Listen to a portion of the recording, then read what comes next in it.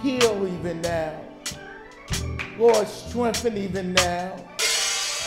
Lord, as we turn our attention towards him, because there's some immediate attention that needs to be given to him. Father, Father, do what only you can do. Even now, Lord, give strength where there's weakness. Fix whatever done went wayward, because he's in your hands. Even now, Lord, we give it to you. In the mighty name of Jesus, we pray. Amen. Give God some praise in the house.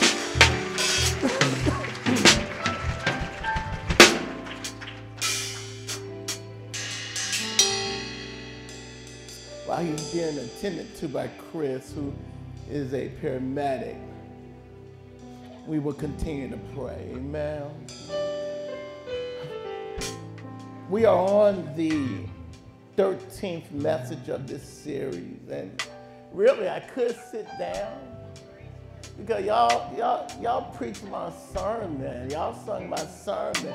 I was gonna say I don't know how God does it, but I don't have to know how God does it. He's God. He's God. Amen. Amen. The reading of our text comes from Philippians chapter 3, verse 7 and 9. And it reads as such in our hearing. But whatever former things was gained to me as I thought then, but I have a change of perspective. These things I once regarded as advancements, as merit, as important. I've come to consider them as lost, absolutely worthless for the sake of Christ and the purpose for which he has given my life. But more than that, I count everything as lost compared to the priceless privilege and supreme advantage of knowing intimately Christ Jesus, my Lord, and of growing more deeply and thoroughly acquainted with him, which is a joy unequaled. For his sake,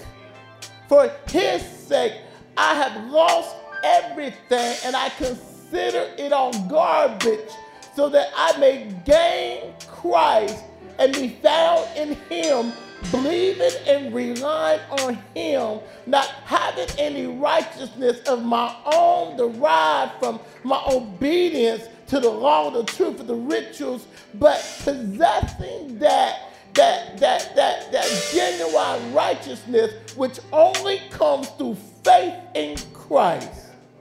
The righteousness that comes from God on the basis of faith. Amen. Father, even now, touch. Lord, take over. From our concern for Kenny to the hearing of our ears of your message. Lord, pour me out as a drink offering that we may hear from you. Glorify yourself. Lord, even now, in the mighty name of Jesus, we pray. Amen. The question that I have for us this morning is, what or who are we looking to? What has our imagination?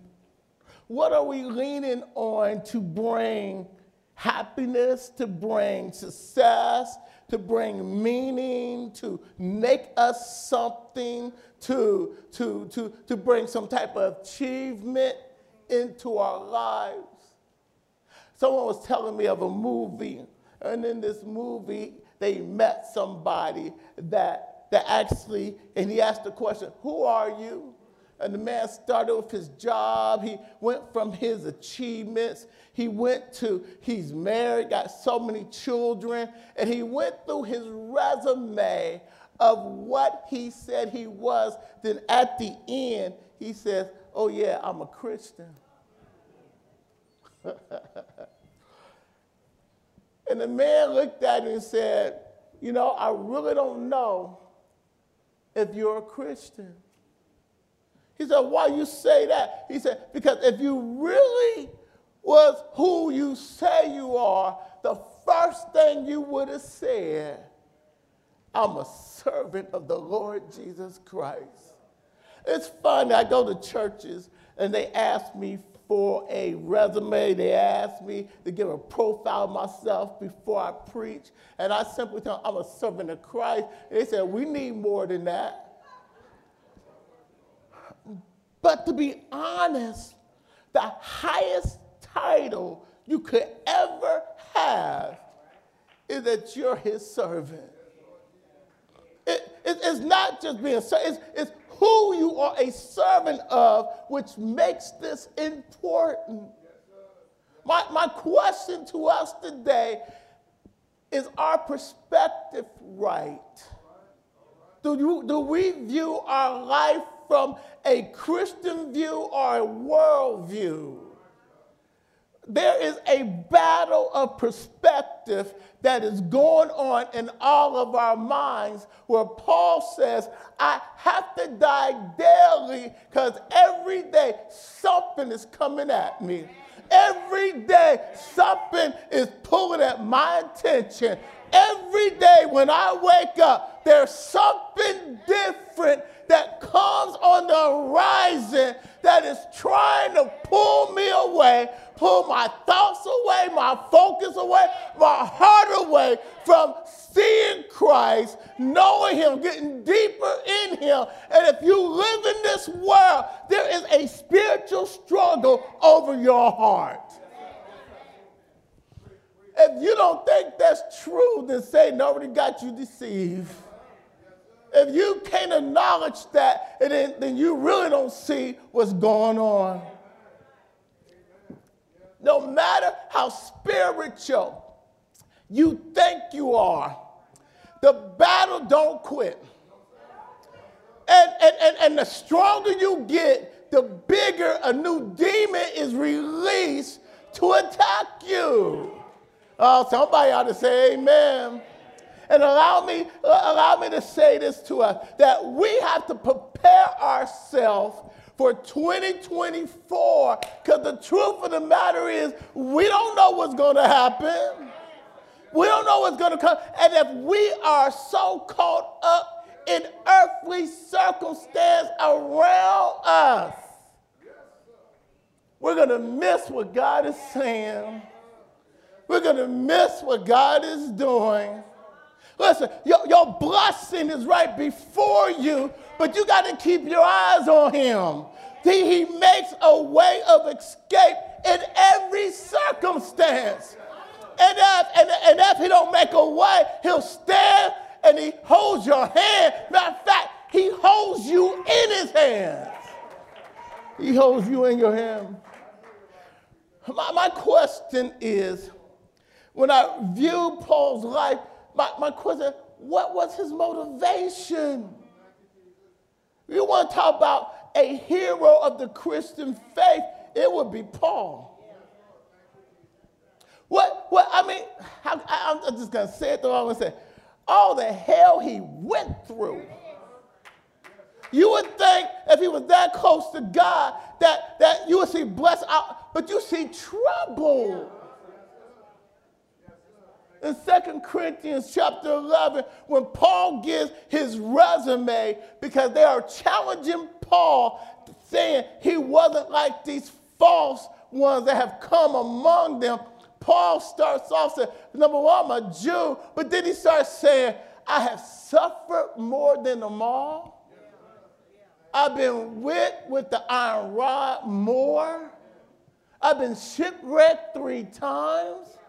I spent all night in the sea holding on to a wood plaque. He said, I've been stoned and left for dead. I've been more hard. And I'm saying, wait a minute. This isn't a resume that I want. And I started thinking, maybe we have the wrong perspective of what it means to serve him.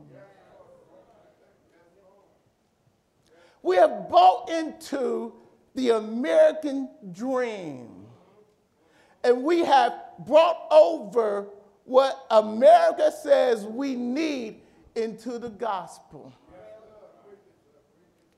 And if we are not careful, because if God doesn't feel our expectation, y'all heard that, right?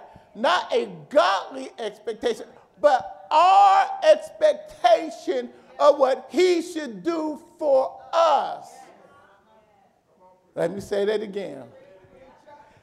If God doesn't fulfill our expectation of what we think he ought to do for us, we may still come to church. We may still say hallelujah. We may still do the outward thing. But did you know it's possible to be right up in church and have an attitude with God? Oh, been there, done that. When you are expecting God to move this way and it moves that way, don't tell me we don't face disappointments. Don't tell me that life go hayward sometimes. And instead of, with all that you do, with being faithful, and I'm here.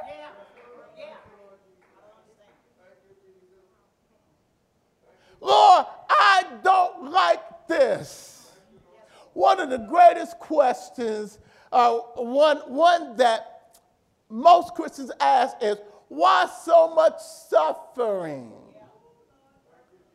Why so much pain? Acts 9:15 and 16. Listen what the Lord says to Paul.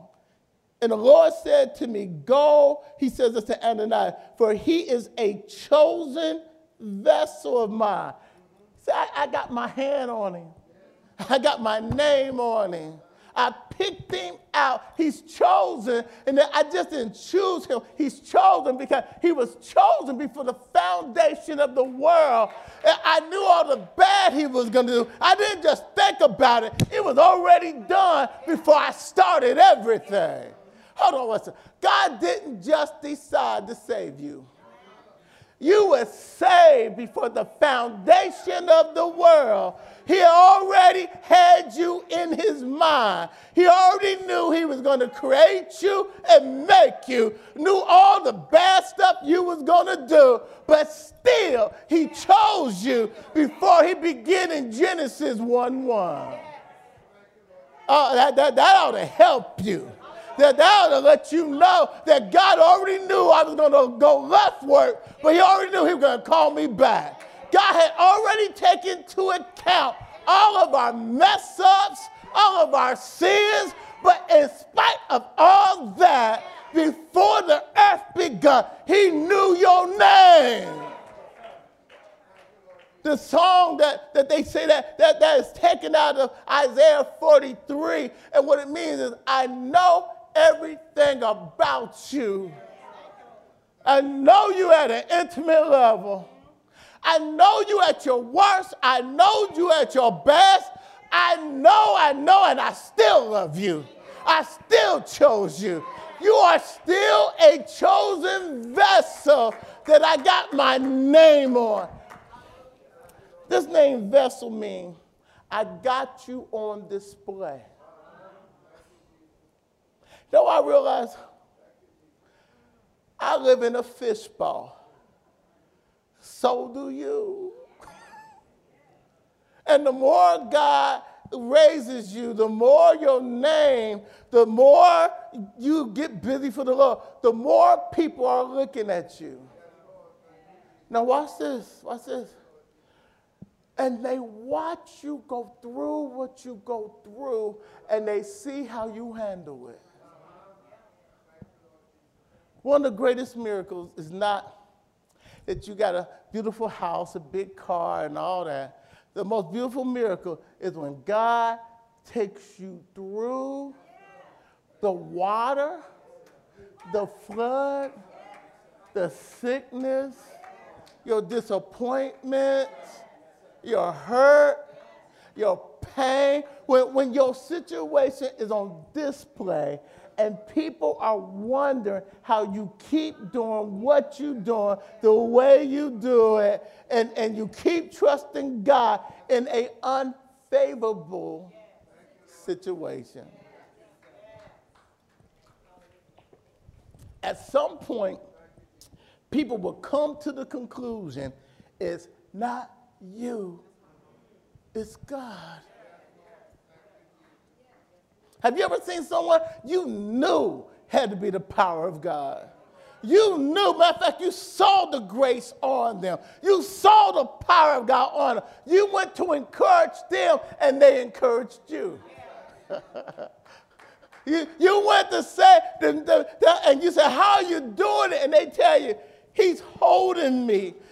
He got me by my hand. In fact, he got me in his hand. Because if God don't keep you, if God don't make a way out of no way, you never going to make it. Then he said, I took some folks through the fire. You should have burnt up. You should have died. You should have lost your mind. If folks knew your story, aren't you glad? And not been scorched mean you don't look like what you've been through. Is there anybody in here you don't look like you've been through? People look at you and they say you look good, and you thinking to yourself, you don't have a clue. Matter of fact, I'll be honest with you, I don't know how I made it. I didn't make it by my own strength. I'm not that strong. It's been nobody but God who has kept us in our right mind. Listen, what we don't get is this. The thing that you may be ashamed of may be your greatest testimony. He says that to Israel. He said, I'm doing this in front of other nations. I sent and made you go to Egypt in slavery. Number one, because you wouldn't listen to me. Because you start serving other guys. So and number two, I had to put you where you were safe. So the very people who became your captives, who became you were their prisoner, they was actually keeping you in the time of famine. I was growing you. I was growing you in number. I was growing you in relationship with me. And when you finally came to the place that when you came to your right mind, that you started calling me, I had already picked out Moses as your deliverer, and in the nick of time, I brought you out. My question to us today, if he was to say to us, like he said to Paul, I must show you how many things you must suffer. Did y'all hear that? Not, he didn't say, how many things you're going to get from me? Now, don't get me wrong. God blesses. But can you take the blessing and the suffering? Do you know that in the suffering is some blessing? That through the suffering you learn to see is him? If you've never been sick, you wouldn't know that he's a healer. If you've never been in trouble, you wouldn't know he's a way maker. If you've never been on the verge of losing your mind, you never would have known that God is a mind regulator. If you've never been heartbroken, heart shattered, you never would know that God is a heart healer. If things never went wayward and out of your control, you never would have learned that God holds the whole world in his hands. If you've never been in trouble and your enemies were surrounding you, you never would have discovered that God will fight your battle. There is a counterpart for every trouble if we learn to trust him and wait on him. One of the things that we got to learn is our God, number one, he loves you like nobody else loves you. And the cross proves that. You just got to go to one place that he gave his life. They didn't take his life. He gave it willingly. The fact that he wrapped his divinity and wrapped it up in human flesh, I can't understand that. I don't understand how God became one of us. I don't understand. Listen, I don't know why he did that. I would have done that for you. And you wouldn't have done that for me. But his love is so beyond our love. The hardest part is waiting when you don't see him. Keep trusting him when he's quiet.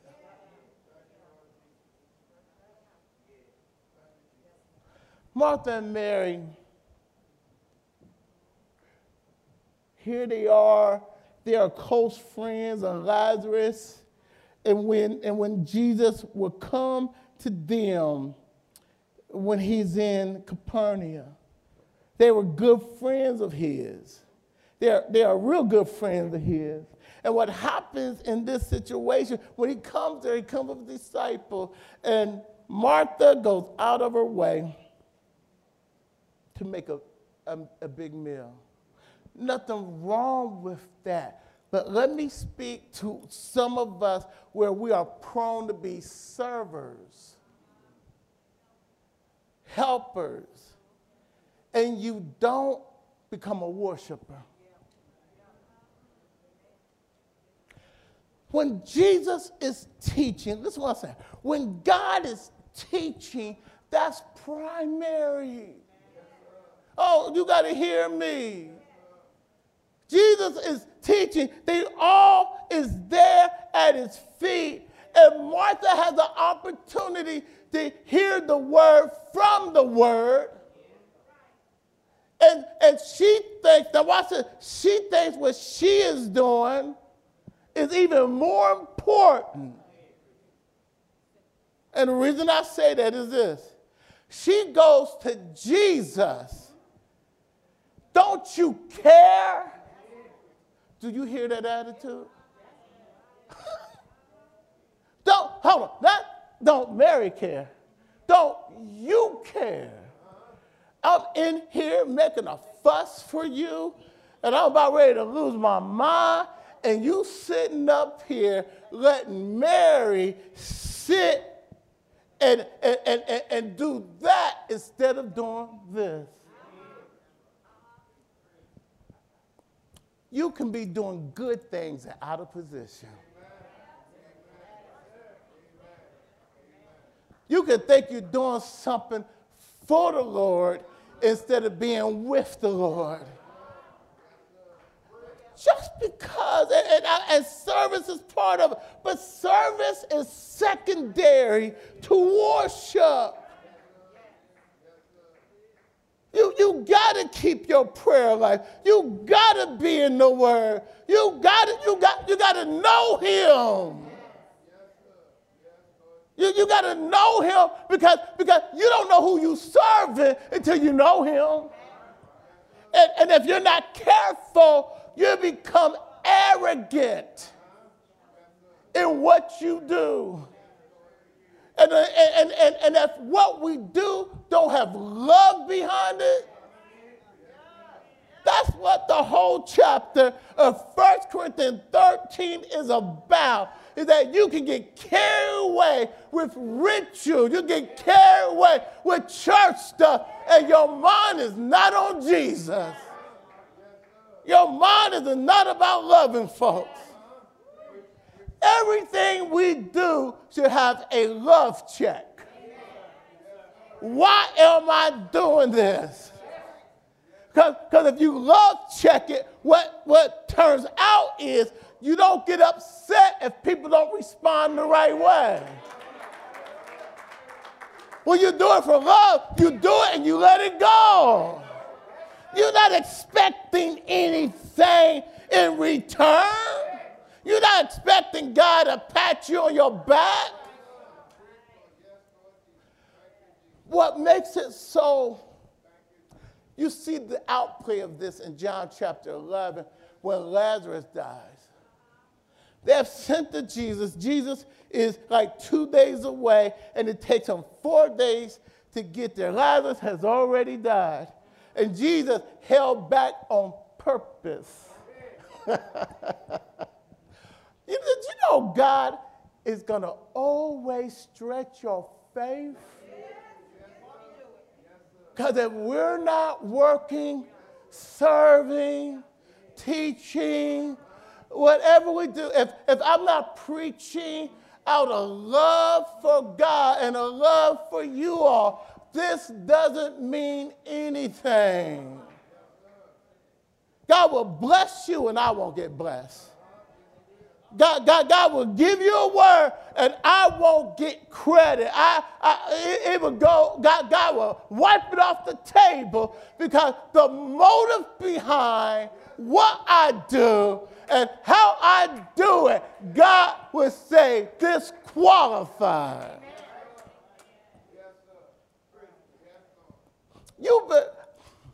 You better spend more time in his presence to fend off people's attitudes.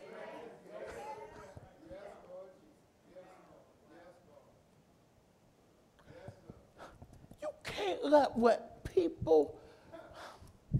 you can't let their attitude jump on you. It will. If you're not careful, someone roll their eyes at you. Next thing you know, next time you see them, you roll their eyes at them. Someone turn their back on you next Sunday. You don't even know why you turn your back on them. When they started it, wait a minute. Principle. If that's all it takes to get us off focus, Satan will get you off focus. Within your family, within your friendship. Hold on. He won't use that person you don't know. Well, for most of us, he won't use that person you don't know. If you let the counter behind the checkout stand make your whole day mess up, you way too sensitive. Let me go. Can I go deep into this? If you let the driver driving slow in front of you make you lose your mind,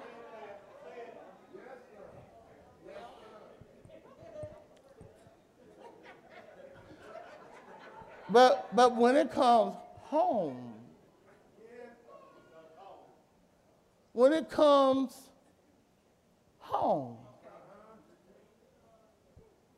and what we don't understand is you can put spiritual principles over everything in our life, and we think that this is spiritual, but that is natural.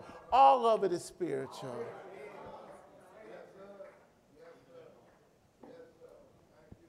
And what Satan is saying is this: if I touch this, I will make them not look to you as their source, and they're going to step out from under your cover and handle it themselves. Been there, done that. And the thing is what's this? And when I'm out from under this cover, when I'm outside of his cover and handle this, I have now created more harm on me. I have now walked away from my blessing. I have I don't have God resources because I got this. Now, when I'm standing here, I have now walked out of God's protection, and I think it's about me and this person, and Satan is behind that person to move me out of protection. He couldn't touch me here. He couldn't move me here. He couldn't take away my peace and my joy. But when I willfully came here,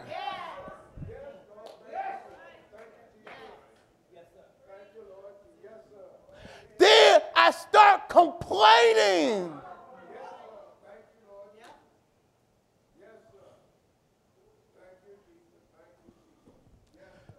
It is critical in 2024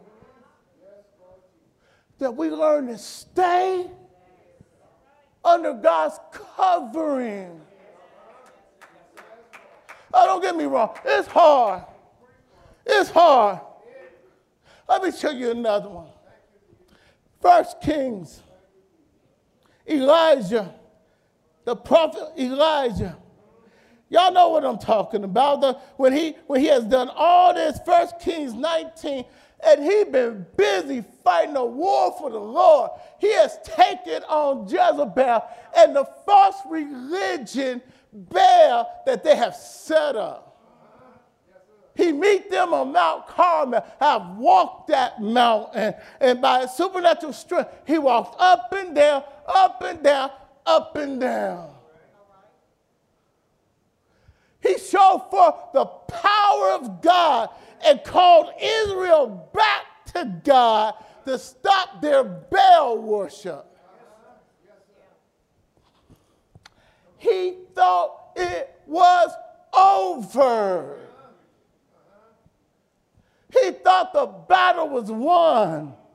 He's tired. He had a wrong expectation, thinking that the battle was over. My father contracted lung cancer, and it went from his back to the center of his lungs.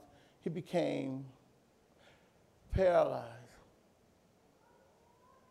I remember when the doctors who was aggressive, took him to every radiation treatment. I sat in the room with him when the doctors said, there's nothing else we can do. The next day, my dad said, I've been up all night waiting for the doctors to call to tell me what the next treatment is going to be. Everybody else in the room, they knew. Nobody said anything. I had to tell my dad, I said, Dad, they're not calling. They said that there's nothing else that they can do. The look of disappointment on his face. Literally, he got mad at me for telling him. He got, I don't know how long that lasted, but I became the object of his anger for a while because of his disappointment.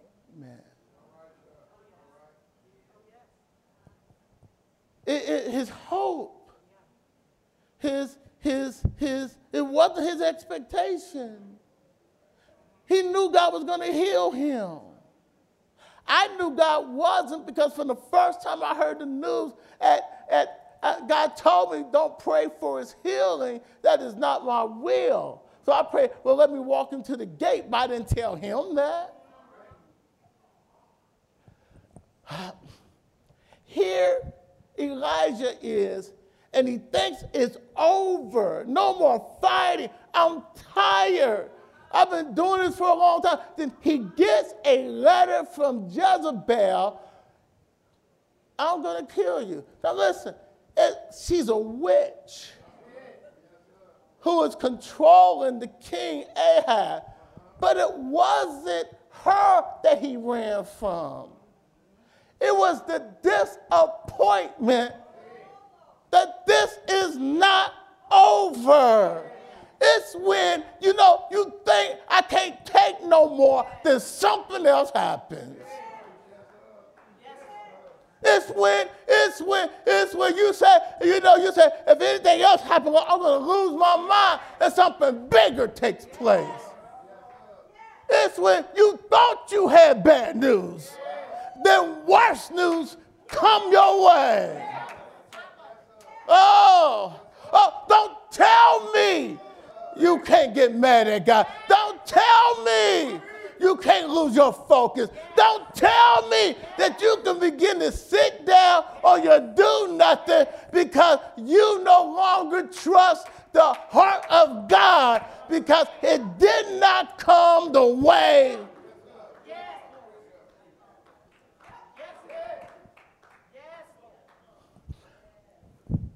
Let's go back to Martha and Mary. Their brother died, and Jesus comes, and Martha runs up to him first. Now watch this. She doesn't bow. She doesn't greet him. The first thing she said is, if my brother would have been here, if you would have been here, don't you hear the attitude? Hold on. He's God. He's Lord. And she walks up to him like she is equal to him. Don't tell me we don't do that in prayer sometimes. Don't tell me we don't approach God like you ought to have. Come on now. I've been there. Life will take you there. If you're not a worshiper, here she goes back to Mary, and Jesus just simply said, I am the resurrection and the life. I'm the one who gives life. I'm the one that can turn it around. He said, do you believe? And she said, yes, but she still didn't get it. She runs back, get her sister, and watch this. Mary comes, and she falls at his feet.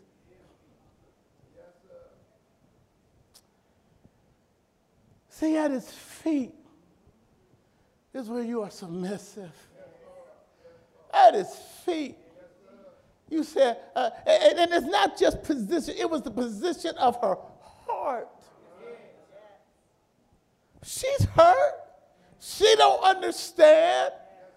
She says the same thing. Lord, if you would have been here, my brother wouldn't be there. And it said, as she wept, now watch this. When she weeps, the shortest verse in the Bible is Jesus wept. Hold on, it don't mean little cute tears. It means big crocodile tears. Hold on. Why is he crying? He knows what he's going to do with Lazarus, but when you are a worshiper and your heart is hurting, God is moved by you. Oh, y'all didn't hear me. Somebody didn't hear me. When you have surrendered, when you have said, Lord, but I love you, but Lord, I bless you. Lord, I don't understand, but I put my faith in you. Lord, I got a lot of questions, But in spite of the question, I trust your heart towards me. If you want to move God, then you need to lower yourself and recognize he's God all by himself. He's God that will walk you through your trouble. And when you don't understand, still say, Lord, I humble myself under your mighty hand. I'm not trying to control anything. I give you everything because I trust your heart towards me even when I don't know what you're doing. God has to be bigger than the circumstance.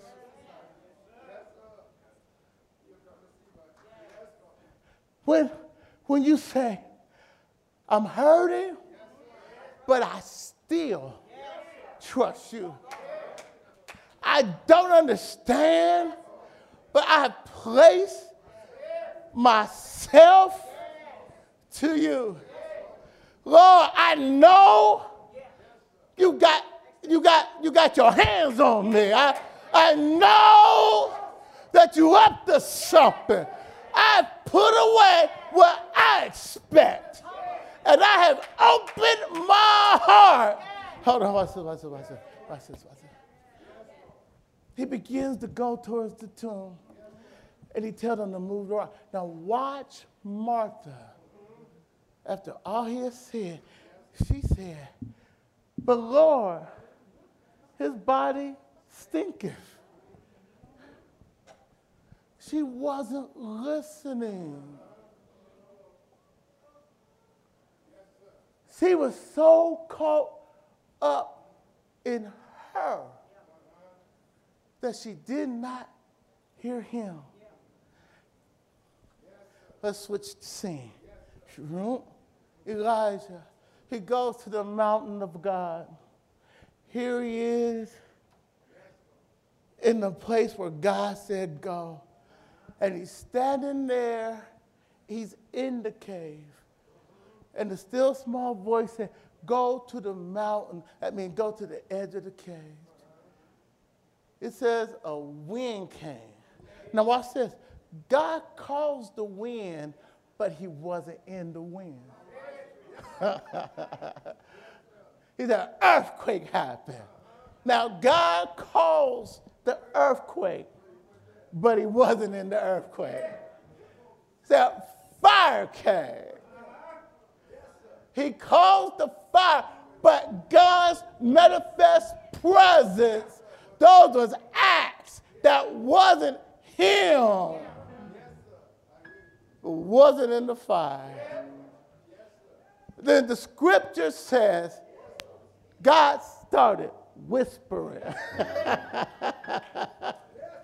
It says that all of a sudden the whisper of God got too much for Elijah. So he took his mantle and he covered up his face, because when God whispers, stuff starts happening. When God whispers, something starts moving. It got too much for him. And he said, Elijah, what are you doing here? What he's saying is, why you got this attitude? What made you give up? What made you run from your proper position? What are you doing here? I didn't call you here. Elijah, you've seen too much of me. You know too much of me to allow your disappointment to move you from where you ought to be to where you are now. Know what the grace of God is? Even though he's out of position, God whispers. Is God whispering to you? He will come where you at and he will whisper.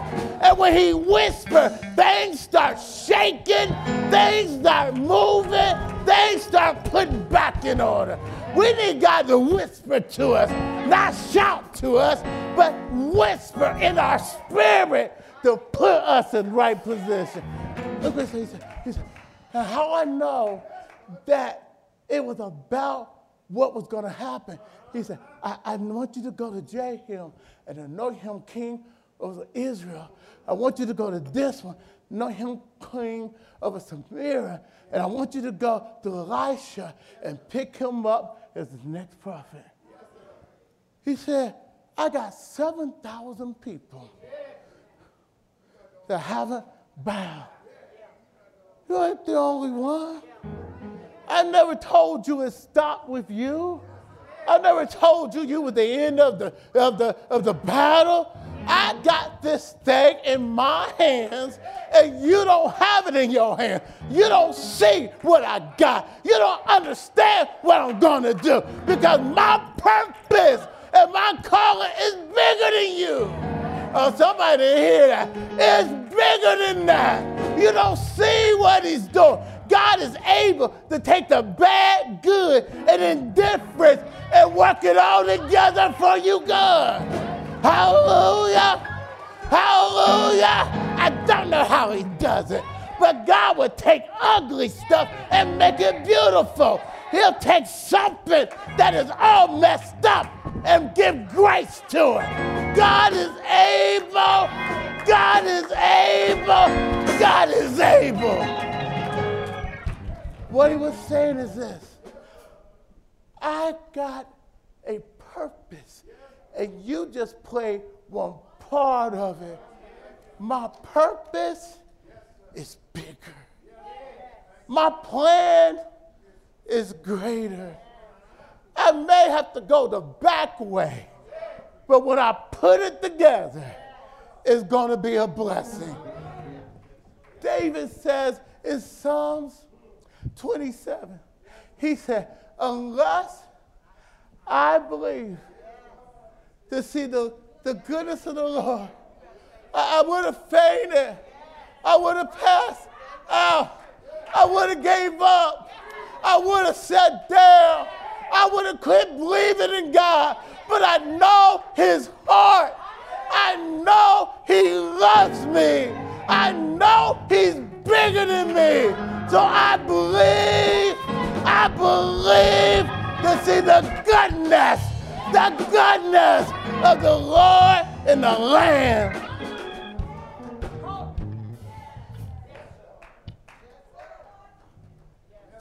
Give it to him. Put it in his hands.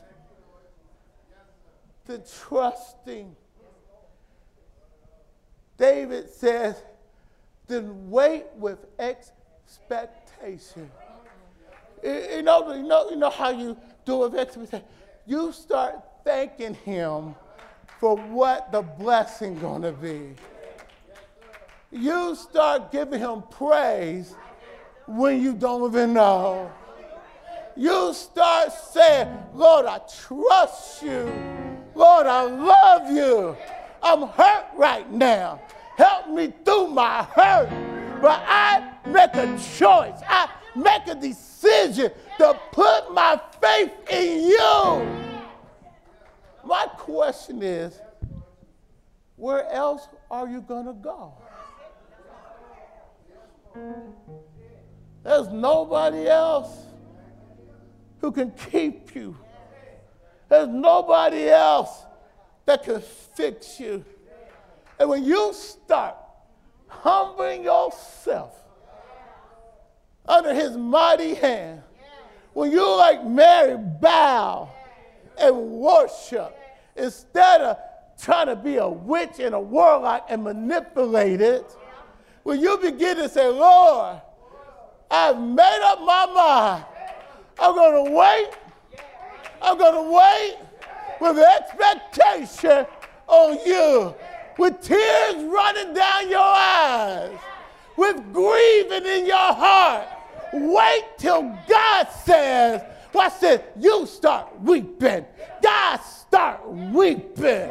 And when God start weeping, it won't be long before he start whispering. When he start whispering, things begin to start shaking. When things begin to start shaking, something's going to happen.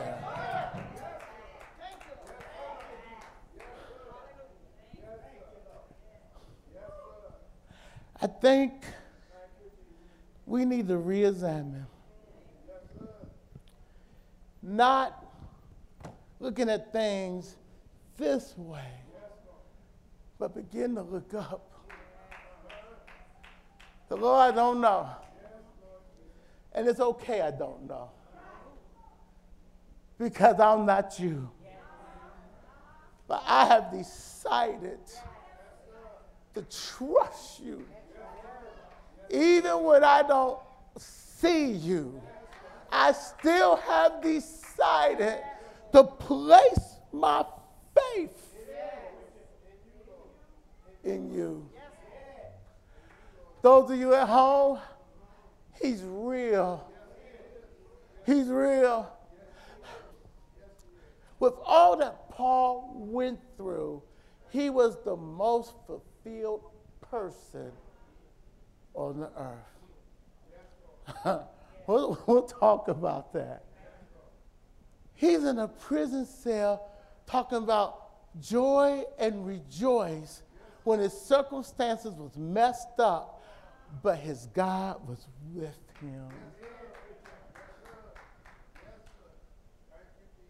Where are we? If God would say, why are you here? What can you say?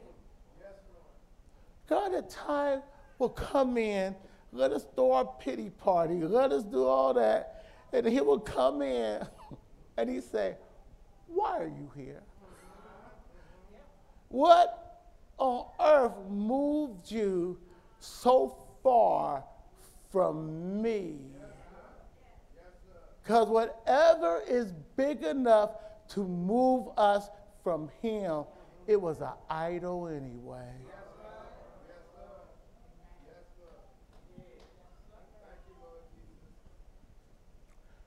Been there, done that.